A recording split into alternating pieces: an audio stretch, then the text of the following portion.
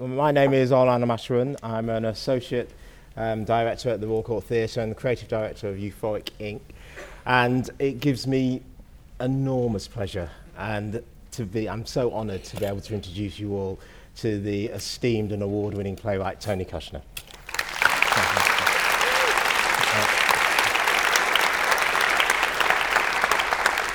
So, as you all know, we are here this evening, to talk about, specifically talk about Angels in America, Tony. I'd like to start by going back nearly 30 years ago, as it is now, and to ask you the question where you were at, sort of literally, sort of geographically, physically, emotionally, spiritually, etc., when you first thought, okay, here we go, I'm going to write this play. Oh my God, I feel like I've told this story so many. I was, let's see, I mean, the first time I did anything that was connected to the play was in 1985, and I was had a National Endowment of the Arts directing fellowship at the Repertory Theater of St. Louis, and I was spending a year in St. Louis, Missouri, which was interesting in itself, but a friend of mine who had been a dancer at the NYU graduate program for dance. I had graduated from NYU directing in 1984. This very nice guy named Bill, I won't say his last name, who was a friend of mine. I got word around November 1985 that he had died of AIDS, and he was the first person that I had been close to. We weren't tremendously close, but he was a friend who had died of AIDS, and I wrote a poem. I had a dream that night of Bill on his bed in his pajamas, and the ceiling of his bedroom fell in, and an angel came through. And I wrote a poem. I'm not a poet. No one will ever see this poem. I hope it doesn't exist anymore. It may be somewhere in my papers, but if I find it, I'll burn it. But it was a way of sort of thinking about what had happened and this feeling of everything falling apart. Not dissimilar to the feeling we're having these days. But a sense that on every conceivable level, the political, the biological, the ecological, in a way the theological, there was a feeling of a kind of impending apocalypse. And of course, this was in the mid-'80s, so there was actually the millennium approaching. And so I wrote this poem. I think in the poem there were also Mormons. I can explain why, but maybe you don't feel you need to know. But I think I had mentioned the Mormons in this poem. It was a long poem. Everything I write is long. Those of you who are here to see the show will know what I mean in about 4 hours. But this is a really fast one. The second one is longer. So I wrote this poem, and it had a title. The title was Angels in America. And right around that time, I met Oscar Eustis, who ran a political theater company called the Eureka Theater Company in San Francisco. And Oscar had asked me to come and do a reading of my first play, A Bright Room Called Day, in San Francisco. Then they did a production of it, and Oscar asked me if I would take a commission to write a new play for the Eureka. They had a standing company of 3 straight women and 1 straight man.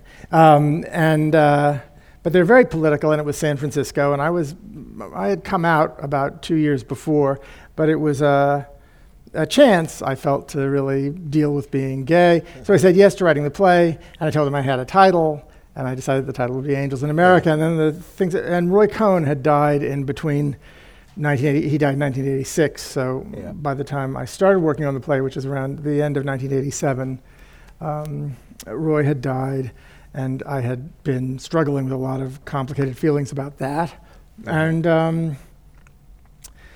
and Reagan was still president, and his vice president then, George H.W. Bush, won the presidency in 1988, and it felt like this political nightmare was never going to go away.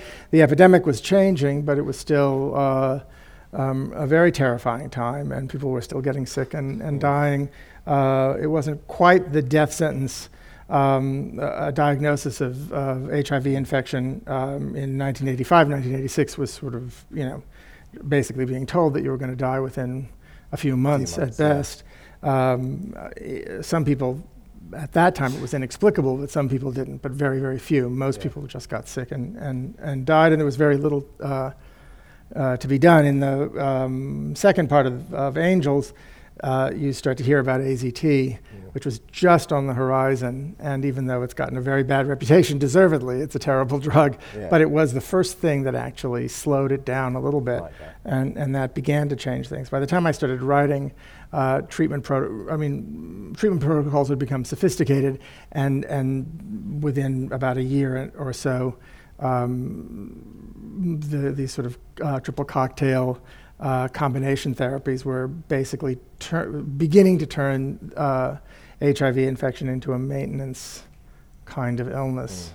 And a certain amount of progress has been made since then. Now, in terms of the style and form, because obviously when the play came here, it was sensational, but for one of the reasons it was sensational, it was extraordinary in its form and the breadth of it, and the way you manifest those ideas, all of those feelings. And was that typical of the way that you were writing at that time, or was the play a new departure for you in that respect? Well, it was my second play. I mean, that's not really true. There are other plays like the poem no one will see. Yes. But it was my second sort of official play.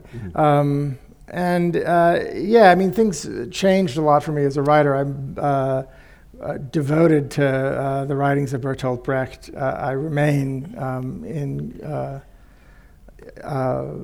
deeply indebted to and in love with Brecht's plays and his poems and his theoretical writings. The first play that I wrote, A Bright Room Called Day, was actually an attempt to imitate, at least formally, Brecht's play Fear and Misery of the Third Reich. I mean, it was I needed a play to imitate because I didn't know what I was doing, so I decided to do that one because it was the least intimidating of the Brecht plays. But I wrote an outline, and I followed it was 24 scenes for Bright Room Called Day, and each scene in the outline turned into a scene in the play. Right. I mean, it sort of behaved itself. And right away with Angels, something else started to happen. The characters didn't want to do what the outline said they were supposed to do.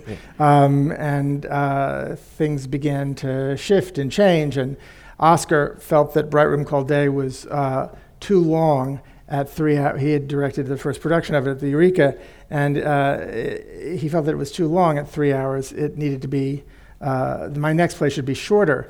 So he actually made me sign a contract that said that I would write a 2.5-hour play with songs.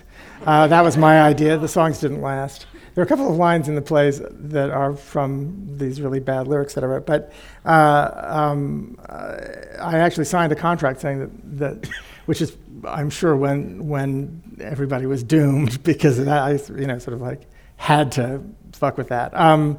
The play was supposed to be only 2.5 hours, and the angel was supposed to drop through the ceiling but right before intermission, so about 1 hour and 10 minutes into it. And by the time I had written about 125 pages, which is 2 hours of stage time, she still hadn't shown up.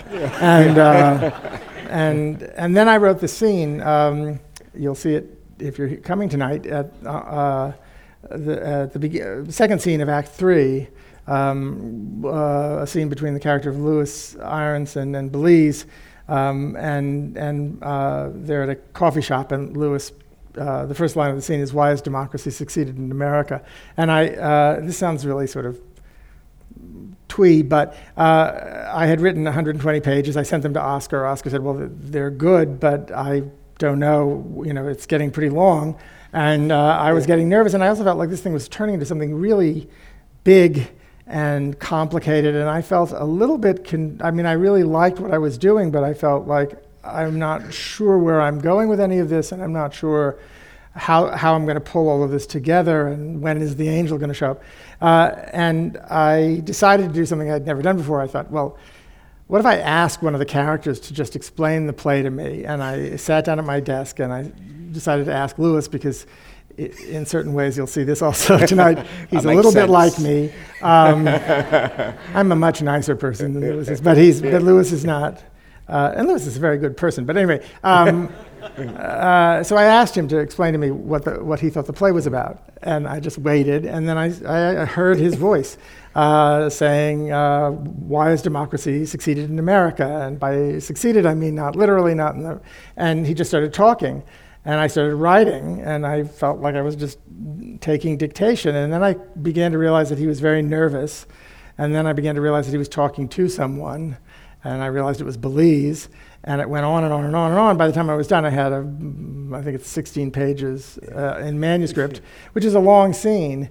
And that wasn't doing much to help make the play shorter. And then I flew to, Oscar said, okay, why don't you just come to to San Francisco, and we'll do a reading of what you have. And on the flight over, I wrote the last scene with Roy and Joe. And the surprise, I won't say in case anybody hasn't heard, but something happens that's surprising in that scene that happened on I do all my best writing on airplanes. And I arrived in San Francisco, and we read it, and the Democracy in America scene, the scene between Lewis and Belize, went really, really well. And it was sort of clear that nobody would want to cut it. And at that point, Sigrid Werschmidt, who was the actress for whom I wrote the part of the angel, who had breast cancer and was very, very sick. She died before the play was first produced, but she was at the first reading and read the angel. And she was the first person to say, after the reading, well, you can't cut this, this, and this, and this. Yeah. She asked me if I had stuff written past that, and I showed her my notebooks, and she went right to this sketch I had for Harper's last speech in Perestroika, and she said, well, you have to do this. And I said, well, but how can we do it? And she said, well, it'll be 2 evenings long, which I thought was nuts. Yeah. And here we are. So it was a very different... Yeah. But presumably Oscar was supportive. Yeah, I mean, everybody kind of got with it. It felt weird, Nicholas Nickleby had been in the United States, I guess, in the late 70s, early 80s. Yeah. And that had been this huge success in the United States. Yeah. But Americans didn't do two-part plays. Yeah. And so it felt kind of nuts to think about doing it. But then we did a production, sort of a out-of-the-way production of the first part in a small theater in L.A., connected to the Mark Taper Forum, which eventually did the whole thing. And a guy from the National Theater was in the audience and saw it, and the next thing I know, I got a call from Richard Ayer saying, we'd like to do it at the Cottesloe, and Declan Donnellan Nick Ormerod will do the production if that's okay. And I said, great. And then it all sort of launched. Yeah. That was lucky. Yeah. I've been very lucky with this play. So have we. I mean, well. And when you're writing, or rather when you wrote this particular play, did you have your audience in mind, or do you ever think about the audience, or is that's not helpful? Well, what I always say when I'm teaching playwriting is that you should have an audience in mind, since that's your job, is to write for an audience. The audience should be people just like you. They should be very friendly. Never listen to the nonsense about preaching to the choir or preaching to the converted. That's preposterous, of course. When you go into any church or temple or mosque, the preacher is preaching to the converted. You don't usually go into a synagogue and find it full of Baptists, or it's confusing evangelism with ministry. Yeah. If you're talking to the faithful, you're talking to people who share your faith and consequently also share your doubts, and you all hold hands together and walk forward into what's not known. Because, of course, the essential concomitant to any great faith is a great doubt. And that's what great preachers do. So I feel like you make a terrible mistake if you think of an audience as being adversarial or hostile. Audiences always are a little bit, because it becomes a kind of a wrestling match between the people up here and the people out there, and the audience forms into a kind of a very hungry beast in the dark. But you want to write plays, I think, about things that you don't know and don't understand. And if you're telling people what you already understand and sort of, if a preacher does that, he or she is boring. The point is to go into the perplexing and confounding aspects of life and faith. And I think that you need courage to do that, and I think it really helps to think of the audience as knowing everything you know, sharing all of your assumptions and prejudices and confusions, and convening for the purpose of watching a new world being created on stage that may generate meaning of some sort that's of use to them, or it may not. I mean, that's the contract you make with them. You're not telling people what to do. You're not giving them marching orders. It's Midsummer Night's Dream. What is it? Act 5, Scene 1. It's you make you have the same relationship to the audience that your unconscious has to yourself when you're dreaming, when you're out cold, and you may remember it or not remember it, or choose to use it or not use it. So it's I think that it's just enormously important to entertain people, not to bore them. The other thing I always tell my playwriting students is that if you think about having 6 weeks of an audience of 800 people or something, which is a regional theater and a run of a play in a regional theater in the United States. I'm not good at math, but if you multiply 800 people times 8 performances times 6 weeks, and think of those people being bored, you're basically like killing a small child. You're wasting enough human life to have taken out a toddler, and you have this kind of sacrosanct responsibility to not be a bore, and you choose what you think is really genuinely entertaining and what is entertaining, but in a kind of a non-nutritional, not meaningful way. Or if you think you have the means to do it, to produce entertainment that has a kind of a richness and meaning generator. Yeah. And you talked about, obviously, someone from the National Theatre being in America, seeing those early performances. I think it was Tim Supple. Oh, was it Tim? Right. I think so. Right, okay. Yeah. And I think it was either in LA or it was in San Francisco at the first performance there. And once you knew it was going to, the play was going to come to the UK, transfer to London, obviously it's subtitled a gay fantasia on national themes. Were you at all concerned about how it might resonate and translate once it went over? We had some concerns. I mean, I stole the subtitle from George Bernard Shaw, so it felt a little bit like it was, since Shaw had so much to do with the creation of the National Theatre, it felt like it was coming home a little bit. But yeah, we were worried. I think that Declan and Richard Eyre put in the program, maybe it's in the program in this production, there was like a little glossary saying who Roy Cohn was and who various other people were in the McCarthy era, just so in case anybody was unclear. Sure. But the play's been done all over the world now, and it seems to have, it feels like a very American play. To me, everything I write feels American, but this year, Hampstead did The Intelligent Homosexual's Guide to Capitalism and Socialism with a Key to the Scriptures, which is partially stolen from Shaw, the title. He's a very good person to steal from. And Carolina Change was just at Chichester, and those all feel deeply American to me, but I've had a nice time here in the UK, and I'm beginning to feel more and more at home doing my work here. So, and who knows, I may be applying for citizenship someday soon. refugee status. Yeah, which brings us. I asked you where you were 30 years ago. I think it makes sense to ask you where you are now in a play that speaks.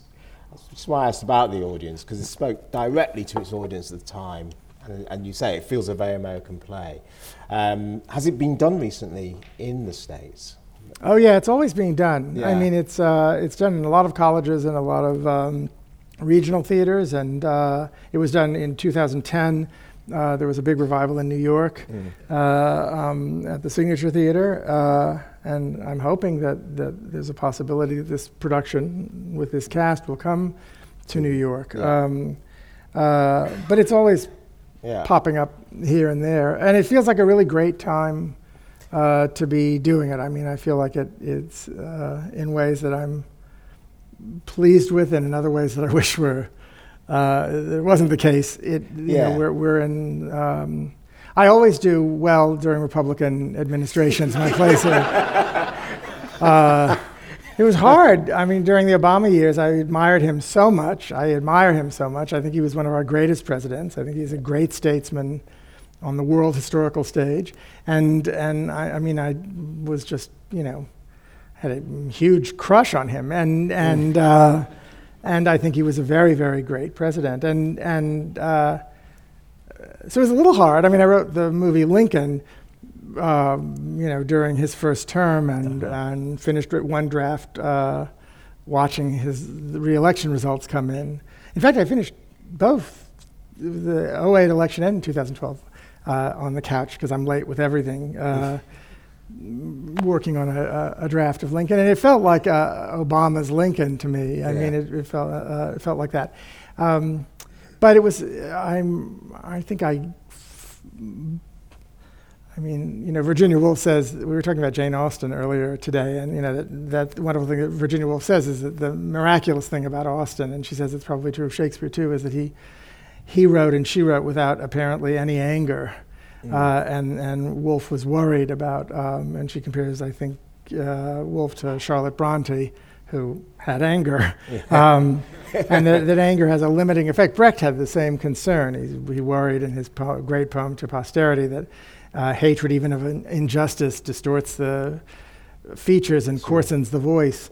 But I think I do my best work when I'm really, really mad or terrified. So, as I said, Republican administrations are like, and I've never been as mad or as terrified as I am at this very moment. So, you know, it's. That's what. I mean, that was my question. Where are you now?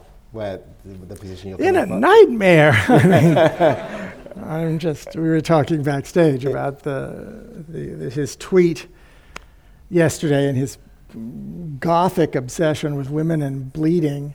I mean, it was like, as they say, Freud would yawn. But, you know, you just don't usually expect to see, you know, this animated id fragment screeching, you know, his primary process, incoherent muck from the Oval Office. From it's the just White House, fucking terrifying. So that's where I am.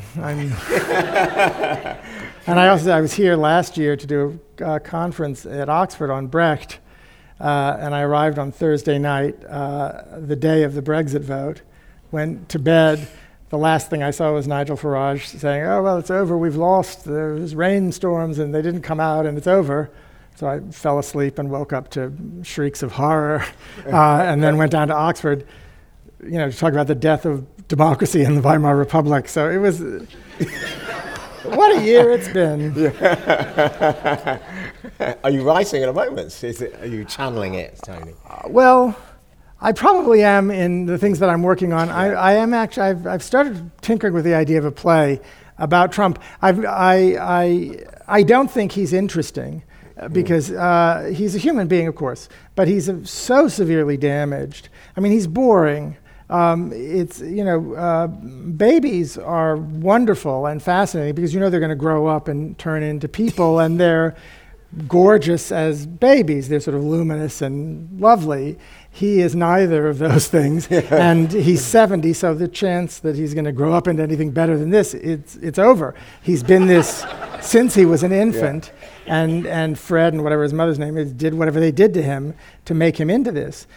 He's a borderline psychotic, and so those people are not very interesting. I mean, I don't think that was true of Roy Cohn. It's the reason when I wanted to write about Reagan, I picked someone who I think actually was a coherent human being who had his contradictions were organized around a coherent core. I don't think that that's true of Reagan, and I don't think it's true of Donald Trump.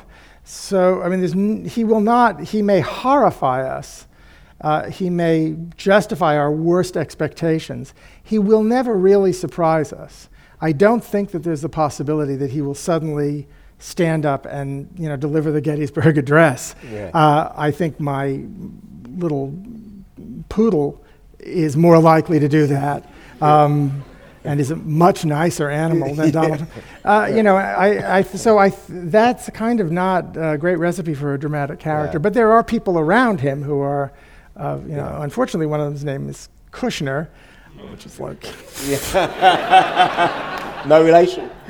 No relation. Kushner is like Smith in Eastern Europe. I mean, it's not, and there are many Kushners, and they do good things. There's Alexander Kushner, the poet, and Bernard Kouchner, who founded, Médecins Sans Frontières, and then there's Jared. It's like, well, It's like a play. Oh, God. But there are some things that are of interest. And, I mean, this is the culmination. The thing that I'm most angry about is this sort of this sort of pretense of the kind of, offended Republicans. You heard more from them before he got the nomination, that this is a sort of an alien visitation on the otherwise, sort of honorable Republican Party. But they've been working on this. This is the culmination, in the same way that you could say that Hitler was the, culmination of the grand project of the German right for decades. This guy is, I mean, you tell people for 40 years that government is the enemy. It's a disease. It's the, it's the villain of every story. Eventually, they're going to actually believe you and literally vote in somebody who is only capable of destroying any possibility of benevolent governance. I mean, that's the only thing that we know for sure about him, is that if he occupies that position, it will fall apart, because it's not possible for an incoherent mess like that to be a coherent executive.